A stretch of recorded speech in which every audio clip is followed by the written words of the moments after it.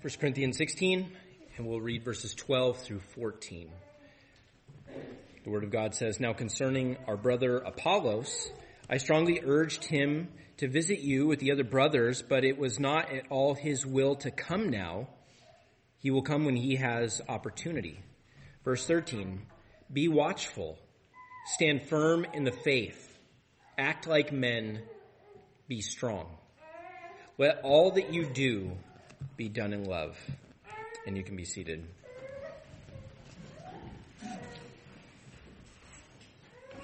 Before we dive in this morning, I want to correct something that I said last week, actually, sort of in regard to the timeline of Paul's missionary journeys and the writing of his letters to Corinth. I'll be honest, sometimes it's hard to put the timeline together because you sort of have to piece it together through various places. Nevertheless, I should have been much more careful than I was.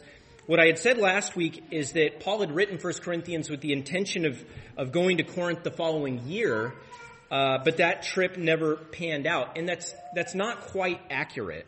What seems to happen is if you put some of the statements in 2 Corinthians together, it looks like what happened is Paul wrote 1 Corinthians, sent Timothy to Corinth with that letter. When Timothy got there, it was such a train wreck that he actually wrote Paul right away, sent that letter back across the bay, and it looks like maybe Paul made a quick trip over to Corinth. But when he got there, it was so bad because there were so many enemies, so many false apostles, that sort of thing, that he was basically ran out of Corinth. And as a result of being run out of Corinth, he goes back to Ephesus, and he writes what is later called the severe letter. That's the letter between 1 Corinthians and 2 Corinthians, so we don't have a copy of. He writes that severe letter, and then later he does make a trip up to Macedonia, but I don't think he ever goes back to Corinth, at least not on that trip. So he does actually make a trip in there, but we don't have precise record of it in the book of Acts, but it does seem like he had to have made a trip between those two writings when we piece some things together from 2 Corinthians. So the best I can tell, he did not visit the Corinthians at that Pentecost date that he mentions earlier in chapter 16.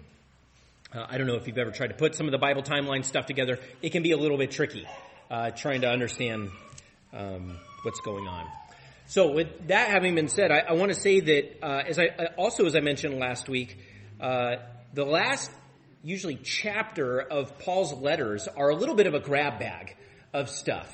A little bit here, a little bit there. They closing commands. There's some greetings from the church where Paul's at, and greetings to the church that Paul's writing to. There's often a benediction. So sometimes these closing chapters can feel a little bit like Proverbs, where maybe one little section doesn't really seem to connect to the last section, and that goes on. And that's a little bit true here. We're going to look at verses 13 and 14 in depth this morning. They don't necessarily connect with exactly what comes before and what's after. What we see in Paul's other letters is that he usually gives some sort of brief exhortation at the end, just sort of some rapid fire commands. And we have these 4 commands. They are: be watchful. It's stand firm in the faith. That's the second one. The third one is act like men. The fourth one is be strong. And then there's this qualifier. I think it's a qualifier to all of those commands, which is in verse 14, which is let all that you do be done in love. And so I think that verse 14 sort of qualifies the previous 4 commands. And before we jump in, why these commands and why here? We've gone through 16 whole chapters, almost 16 full chapters. And then at the very end, we've got these 4 brief shots. Why here? I think it's much more generic in nature. It doesn't mean that these commands are meaningless or just platitudes, that sort of thing. But Paul does seem to be stepping back a little bit and just kind of taking the nature of the church at Corinth as a whole. Here's some admonitions. Whereas what we've seen all throughout are some very specific commands to very specific situations. So how do you specifically handle somebody who is single in the church? What is their specific job? What do you specifically do to somebody who thinks they have the gift of tongues and they're standing up but nobody's interpreting? How do we specifically deal with that, or some other specifics throughout the letter? Here, it's probably just more of a broad overview. Given the church, or the churches really, in Corinth as a whole, what's that final little exhortation? You know, it's like when your dad or your mom, they go out of town for a couple of days, and it's that little exhortation that they give the kids, like right as they, go out the door, like, all right, now be good for mom, make sure you got your room cleaned, and blah, blah, blah. Like, it's those final little exhortations. That's kind of what we have here, is these final little exhortations. And so I want to unpack these one by one this morning. So the first exhortation that we have is be watchful. Or some of you have be on your guard. That's in verse 13. Be watchful. Which begs the question, of course, be watchful for what? Be on guard for what? In the Greek, the word is a single word, and it's gregoreo, which is where we get the name Greg or Gregory. And it does generically mean be ready for something, be watchful for something. And not just be watchful the one time, the word gives this idea of constant vigilance, constant watchfulness and alert. And you say, well, that's fine, but what are we watching out for? What are we supposed to do here? Well, if you take a survey of this word throughout, especially the New Testament, you notice that it is almost exclusively applied to two situations. One is to prayer, and the other is living in light of watching for the return of the Lord Jesus. So one is prayer, and one is watching and living in light of the Lord Jesus. So you don't have to turn there. I'll just read some of these to you. But when Jesus is in the Garden of Gethsemane, and he's praying the night before he's crucified, Matthew 26 says, when Jesus was in the Garden of Gethsemane praying, he told Peter, James, and John, my soul is very sorrowful, even to death. Remain here and watch with me. And what you see is later on that word watch is a synonym actually for praying. He's saying, pray with me, you guys. Pray with me. Because he gets up and later on he rebukes them, right? Because he finds them asleep. And his issue is, could you not pray with me for 1 hour? So be watchful. Gregoreo. Fervent prayer. Paul uses this word in Colossians 4 verse 2, where he says, continue steadfastly in prayer, being watchful in it. Gregoreo. With thanksgiving. Be in constant, fervent prayer. 1 Peter 5:6, Peter says, humble yourself, therefore, under the mighty hand of God, so that at the proper time he may exalt you, casting all your anxieties on him, because he cares for you. So we know that. Pray to God. Give him your burdens. But then right after that, he says this, be sober-minded and be watchful. Be constant in giving your anxieties to God. Be constant in praying for him to relieve your situation. The way of Christians is always to be watchful in prayer, to be on guard to pray all the time. The second way the Bible uses this word is in regards to the coming of Jesus. Jesus himself uses this word in regards to the coming destruction of Jerusalem in Matthew 24. Jesus says this, therefore stay awake, Gregoreo, for you do not know on what day your Lord is coming. But know this, that if the master of the house had known in what part of the night the thief was coming, he would have stayed awake, same word, and would have not let his house be broken into. Therefore you also must be ready, for the Son of Man is coming in an hour you do not expect. He's saying that this coming of destruction of Jerusalem in 70 AD, this is coming. It'll be in your lifetime, but you don't know when it's going to be. You need to be ready. And actually what's interesting is the apostles pick up on that language with regards to the second coming of Jesus. So in 1 Thessalonians 5, again talking about the second coming, Paul says, so then let us not be asleep as others are, but let us keep awake, Gregoreo, and sober. So there's this constant encouragement in the New Testament to live in light of the return of Jesus. Could happen at any minute, could happen at any hour, we don't know. If Jesus doesn't come, we're going to go to him one way or another. And so we need to live in light of the expectation of standing before the Lord. Why does Paul give this command? Why does he say in verse 13, be watchful? Because the reality is we're commanded to do the things that we don't do naturally. Not too many people naturally are watchful in prayer. I don't know about you guys, it's hard for me to be watchful in prayer, to be vigilant in prayer all the time. Not many people are just prone to praying without ceasing. Some of you guys, maybe you're prayer warriors, and that like you just commune with Jesus all day long, like praise God for you. That's hard for me. I'll go hours without even thinking about Jesus. I'm like a functional atheist, right? Like just walking around, I'm like, oh yeah, like I'm a Christian and God created this planet and I'm here for a purpose. Like, do you guys do that? Like you just forget the bigger picture of things. We need to be reminded. How often do we really live our lives in light of Jesus returning?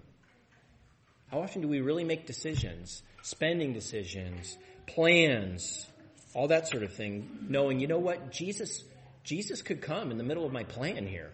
Am I ready for that? Am I living in light of that? Well, we need to be reminded of that. So do we really pray as though Jesus is listening and working? There's a famous quote by a guy named Robert Murray M'Cheyne, and he says this about Jesus actually praying for us. He says, if I could hear Christ praying for me in the next room, I would not fear 1,000,000 enemies. Yet the distance makes no difference. He is praying for me now. That's true. And I want to do a little twist on that.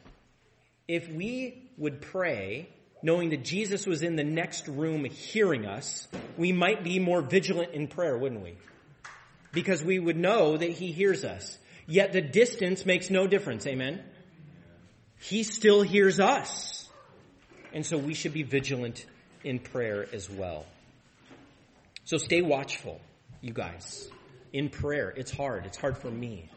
And stay watchful knowing that the Lord's returning. And we're going to stand before him. The second command is stand firm in the faith. That's verse 13. Be watchful. That's first. The next is stand firm in the faith. This is one of the constant refrains throughout the New Testament. Stand firm. Stand fast. And when this command is given, it is almost always in relation to holding on to the gospel message. Hold on to the gospel message. Stand on it. Stand firm. Galatians 5:1, talking about those who are tempted to go back to the law, to try to justify themselves by keeping a whole bunch of commands and getting merit badges for God. Paul says, for freedom, Christ has set us free. He set us free from the law. Stand firm, therefore, and do not submit again to a yoke of slavery. People love laws. We love laws, you guys. We love to have little check boxes. Am I doing good with Jesus this week? Did I keep all the commands? I did, so I must be good. God is pleased with me. Maybe these things earn me favor. People love external religion, and we get caught up thinking God's favor is based on our performance. We know that that's not true. We know that the gospel says we are not saved by works, but we are saved by grace alone, through faith alone. But you guys, we constantly struggle with thinking that we're actually saved by our works, functionally speaking. That God's favor is really only on us because of how we performed that week or that day. The gospel is that God pours out his kindness and grace on all of us because of Jesus, not because of our works. God does not pour out his favor by us or on us by keeping the Old Testament law. But Paul says this that it takes resolve to stand firm in the faith. It takes resolve. 1 Thessalonians 3:8 says, for now we live if you are standing fast in the Lord. Stand fast in the Lord, or stand fast in the faith, or in the gospel. 1 Corinthians 15:1, Paul says, now I would remind you, brothers, of the gospel that I preached to you, which you received and in which you now stand, We stand in the gospel. We stand on the truth. It's not enough just to know the gospel. It's not enough just to know the truths and the facts and information about the gospel. You can even say that you maybe believe the tenets of the gospel are true and right and good. I hear unbelievers do that all the time.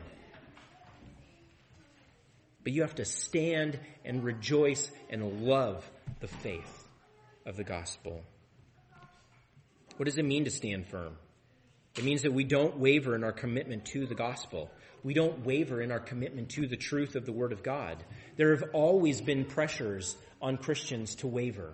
There have always been pressures on Christians to buckle and to cave. In the early church, there was pressure to abandon the simple gospel of salvation by faith alone in Christ alone. The pressure was really twofold. Number one, is from the Jews. Now, you got to keep the law. You have to be circumcised in order to be saved. Well, the circumcision was before the law. Seems like it's a thing. Paul goes, no.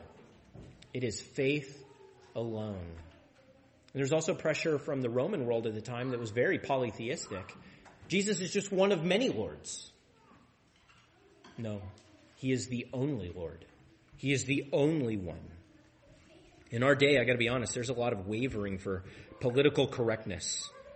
A lot of wavering because we don't want to sound bigoted, like we hate people. We don't want to sound narrow-minded by claiming that Jesus is the only way to the Father. The world wants us to be open-minded.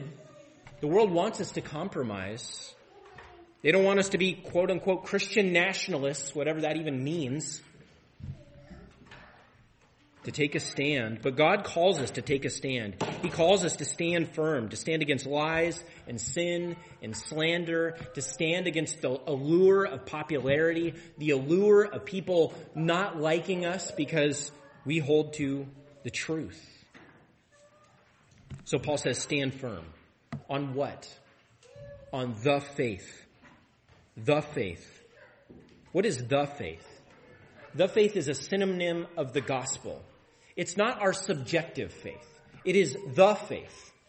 It is the whole gospel message that we believe. And we see this in a couple of places. 1 Timothy 6, Paul says that there are people who have swerved from the faith. What have they done?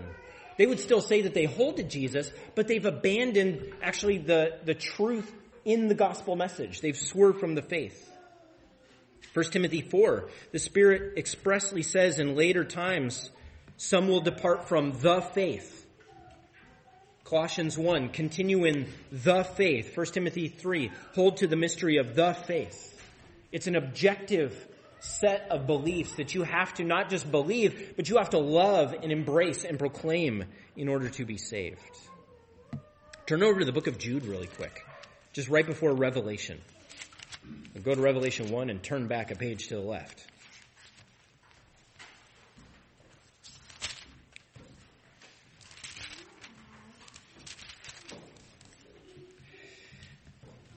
Jude he's a fiery guy. In verse 1, he identifies himself as the brother of James, which means he was the half-brother of Jesus. It's interesting that he identifies himself as the brother of James rather than the half-brother of Jesus, because he's not trying to get in on some sort of like nepotism thing, because the reality is that Jude worships his half-brother. Same mother, different father.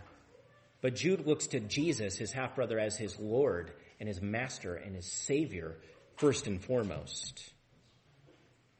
But here's what he says in verses 3 and 4, and I think this is very important for us. He says, "Beloved, although I was very eager to write to you about our common salvation, I found it necessary to write appealing to you to contend for the faith that was once for all delivered to the saints. For certain people have crept in unnoticed, who long ago were designated for this condemnation. Ungodly people who pervert the grace of our God into sensuality and deny our only Master and Lord, Jesus Christ." Jude seems to be writing to a church or a group of people. We don't know the exact group that he's writing to. But it seems like initially what he wanted to do was write and maybe expound on the glories of the faith, maybe something like Hebrews or Romans, sort of unpack some deeper theology. But whatever had come up in this group, it seemed like it was more urgent just for him to write something off quick and fast. And the deal that he really gets to is you need to contend. And that word means to fight, like your life depends on it. You need to contend for the faith. He doesn't say for your faith. He doesn't say for a faith. He says for the faith, the gospel message. The faith, the body of truth. It was once for all delivered. Well, what does that mean? It was once for all delivered. Once for all means it was completely or finally delivered in its fullest form. It was given to the saints through the apostles. This is the definitive saving faith that God has handed down once for all time. That's it. There's nothing more that will ever be added. There's no golden tablets buried somewhere that you can only read with special glasses like the Mormons say. There's no papal edict from Rome that the Catholics say that we need to listen to. There's no Watchtower magazine. There's no hidden Da Vinci Code. There's no other information that we need except that what we find right here. It is once for all delivered to us. We have everything that we need right here. Sola Scriptura, Scripture alone. This is all we need. It's been finally revealed to us, completely revealed. We have everything that we need for salvation and godly living. And it's been handed down by God through the apostles for us, the end. And we just need to hold to it. And we just need to fight for it because it's worth fighting for. He uses this word contend. And the Greek word means to exert intense effort, extreme effort, Olympic level effort. I think he's Jamaican. He's a sprinter, or was, Usain Bolt. And he was the fastest man on the planet, I think in the 100-meter and the 200-meter dash. And in every race, he gave 100% effort, every single time. And no one could catch him. They were like yards behind him. He blew the competition away. Why? Because he contended like life mattered, 100%. That's what we're called to contend at 100% effort against every opponent of the faith. So what are we contending for? What is the faith? Well, this faith is contained in the Holy Bible, the 66 books of the Christian Scripture. It is inerrant, infallible Word of God. There is no other revelation. There's no other philosophy that we need, no other system that we need to see or ideology that supersedes the Bible. There is God's holy Word. That's all we need, and that's all we fight for. And His Word tells us specifically who God is. He is the eternal, glorious, triune Creator God of the universe who is worthy of all worship, all glory, all honor, all dominion, and all of our obedience. And He reveals Himself eternally as three persons, Father, Son, and Holy Spirit. One God, three persons, 3 in 1, 1 in 3. And His glory, His majesty is most fully manifest in the Father sending the Son to take on human flesh, live a perfect life, and die a sacrificial life on the cross for all those who would trust in Christ. He died to make atonement for our sins, and through faith we are saved. And not only are our sins paid for on the cross, but if you believe in Jesus, His righteousness is imputed to your account. And so that the Father looks on you as being just as holy, just as righteous as Jesus Christ Himself. And we are saved. I was talking to a man this week. He said he was Mormon, or at least he claimed to be Mormon. And so we were just chatting. I was like, so what's salvation? And he goes, that's a really good question. Like, what do you need to believe to be saved? And he goes, man, that's just a really good question. I was like, well, let me back it up. Like, when we say saved, just think of that word. When we say saved, what are we saved from? And he goes, that's a really good question. He had no answers. And I said, when you use the word saved or salvation, you're keeping something from harm. You're keeping something from destruction. When you save a a book or a toy from being tossed out in the garbage. You're saving it from destruction. And so I told him that the salvation that God has brought about through faith in Christ is actually salvation from God. That's what it's salvation from. It's from God's holy wrath. The wrath of God, completely satisfied. That's what we sang. That's what we're saved from. Yes, we're saved from hell. But you know what hell is? It's the outpouring of God's wrath through the Lamb Jesus forever and ever. We are saved from God's own holy wrath. The Bible says that we are totally depraved sinners, deserving of damnation, who could on our own do nothing to merit God's grace or God's favor, but because God is infinitely merciful, infinitely kind, infinitely gracious, he has chosen some to rescue out of this wrath through faith in Jesus. And because God is infinitely holy, he must punish sin on infinite magnitude. And so all sin is dealt with, either on the cross of Christ or in hell forever. That's what we're saved from. When Jesus rescues us, he rescues us from himself. He rescues us from God's holy and just and righteous wrath, from torment and flames and weeping and gnashing of teeth. I mean, think about the contrast. Heaven is described as the place where there are no more tears. There is no more pain. And hell is exactly the opposite, where there is weeping and gnashing of teeth and torment forevermore.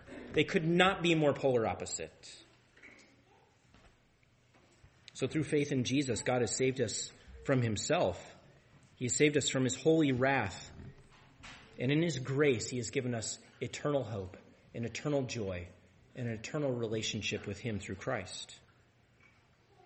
And through faith, we are now adopted into the family of God, part of the church universal, part of the faith of every believer of all the ages, all around the world. And we are part of the church local. We gather with the saints every Sunday morning to proclaim the excellencies of him who called us out of darkness into his marvelous light. That's the faith. And we keep proclaiming the faith until Jesus comes back and makes all things new. That's what we hold on to. That's what we fight for. And that intolerant message is what the world wants us to compromise on. They want us to buckle. They want us to compromise. You don't really mean that. You don't really think Jesus is the only way. You don't think God really made just two genders, do you? They want us to compromise. Paul says, stand firm in the faith. Stand firm on these truths that will save you and will save others. This is the message of the faith we are called to stand firm on. Back in 1 Corinthians, this is part of Paul's final exhortations. There's a third one.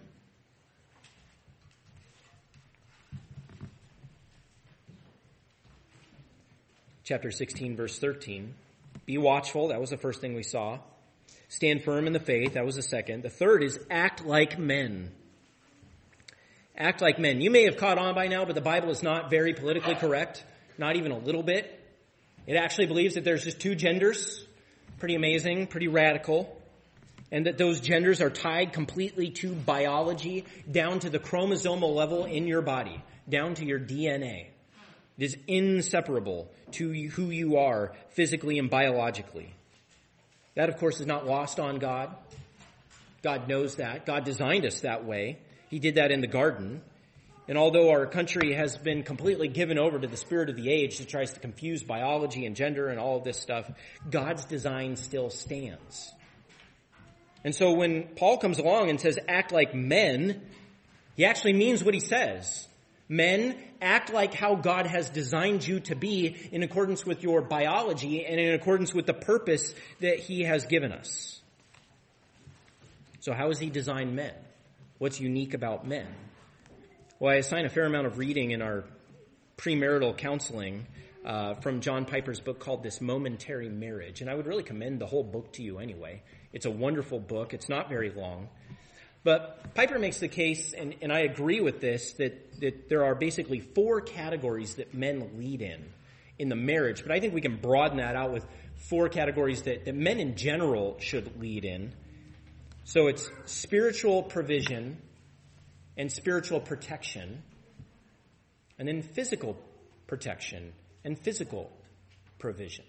So those sort of like a 2x2 matrice. So spiritual provision, spiritual protection, physical provision, physical protection. So spiritual provision, we are to provide spiritual nourishment to our families and to our neighbors and to our church. The onus on leadership throughout the Bible is on men. That's not to say that women can't participate and that women cannot have a role. They can. But throughout the Bible, what we see are men specifically giving nourishment to the people of God, encouraging, teaching, admonishing, leading people in the Lord more and more toward more and more godliness. That onus is almost always primarily on the men. We do see Titus too, older ladies discipling younger ladies. Amen and amen. But more often than not, what we see is that men give spiritual provision to not only their families, but to all the family of God. Men are also called to spiritually protect. It's not just enough to ensure that people are getting good things, good theology or whatever, but we also need to ensure that they're not getting bad theology, bad teaching. I mean, these guys on TV, most of them are heretics. But if you just watch for 10 minutes, you might go, what's wrong with Creflo Dollar? What's wrong with all Joyce Meyer? What's wrong with all these people? Well, because you got to keep listening. And the heresy, the error, the damnation is just little bits here and there that completely undermine the faith. So it's not just giving good food, but it's making sure there's no poison in the water. So we have to protect our family from those things too. I was listening to a playlist on my phone. We were driving around, and afterward, my daughter was singing one of the songs, and it's not a Christian song. And I'm like, I don't know that I want my daughter to be singing this song. That is completely inappropriate for her actually to be singing. Like, we're not listening to that again. We got to protect them from things, even if they don't know precisely everything that's in there. But they'll hang on to things. It's our job, men, to protect people from spiritual danger. We're also called to provide and protect physically. In the garden, God called Adam to work the ground and to provide even before he was married. That was on him to work, to till, to provide. And even now, Paul says that if any man won't work, let him not eat. If you're not willing to work, don't eat. Don't feed that. We are called as men to be the primary physical providers, not only of our own family, but of all those around. If God has blessed you with more, then we help those who are in need.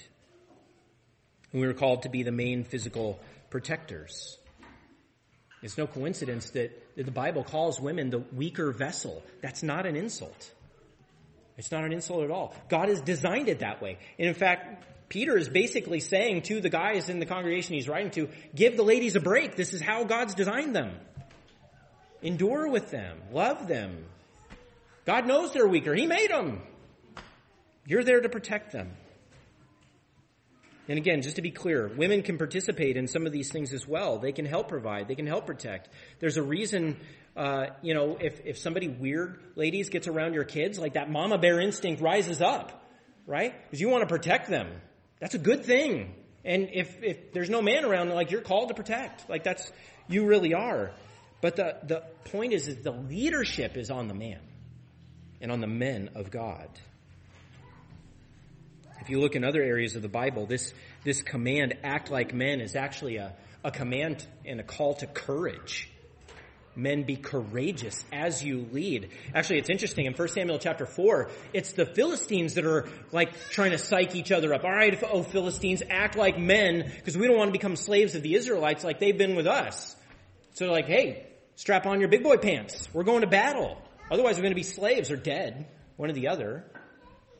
But be courageous. In 1 Kings 2, when David is passing the torch to Solomon, he says the very same thing. Act like a man, Solomon. You're going to be the head of the kingdom. You need to be courageous. Kings have to have courage. We see a whole litany of kings throughout the Old Testament that were complete cowards. No, we are called to live and lead courageously for God's glory. The fourth thing he says here is be strong. Verse 13, be watchful, stand firm in the faith, act like men, be strong. Interestingly, there are a lot of people who act like men and be strong as though they are connected. Like, hey, you got to hit the gym, right? You got to have some biceps. Don't skip leg day. Like, make sure you got some legs, that sort of thing. I actually think that they are disconnected. Because when you see this word again elsewhere throughout the New Testament, it's not be strong physically, because some men are not able to be strong physically. Literally, the command is be strengthened. Let something come into you that strengthens you. And you go, well, what is that? Is this creatine? Are we taking creatine? Is that what we're doing? Like, get strong that way? And the answer is no. When you see this throughout the New Testament, he says be strengthened, and he modifies it in grace. Be strengthened in the grace of our Lord Jesus Christ. You know how Christians become strong in the Lord? We rely more and more on the grace of Jesus. We understand more and more that we're sinners, and we understand more and more how much grace God has given to us, and the difference between the two. So the more that if this is like base zero, the more sinful you understand yourself to be, the more you understand the righteousness and grace of God. And the more that these grow, that middle right here is how you're strengthened. And what it overflows in is worship. That's what it overflows in. The older you get in the faith, I promise you, the more sin you will see in your life. And the more you better ensure that you understand greatly the grace of God in Christ Jesus for you. That's how you're strengthened. It's not by hitting the gym. You can hit the gym. Paul says a little physical exercise is a good thing. That's all right. But how the Christian is strengthened is in grace, is in being reminded of the grace and mercy of Jesus Christ. There was one time, I think I've told you guys this, I was working for a guy, good guy, and I said something completely inappropriate to this guy. Like, I should have been fired instantaneously. And I stopped, and I apologized again by the end of the day, and I thought, he's going to call me and just say, you're done. You're done. He came in the next morning, and he came up, and we had a hard conversation, and he said, look, I prayed about it, and I accept your apology, and we're just going to let it go. And you still have your job. And I was like, oh. And I tried all the more to please him because he had shown me grace. It's grace, you guys, that strengthens us. It's grace that builds our faith. It's grace that keeps us going. The same is true with God's grace. Have you blown it? Did you blow it big this week? Last week? God still loves you. Based on Christ alone. Grow in that grace. Fifth, the command that I think modifies all of this is do all things in love. Or verse 14 says, let all that you do be done in love. Again, I think this is a qualifier for all the other commands. We watch in love. We wait expectantly for Jesus in love, and we are praying out of a heart of love. We stand firm in the faith, but we're not jerks. We hold to the gospel unwavering, but not with a bad reputation. No, in love, we hold strong to the gospel. We're not rude, we're not grating, we're called to love.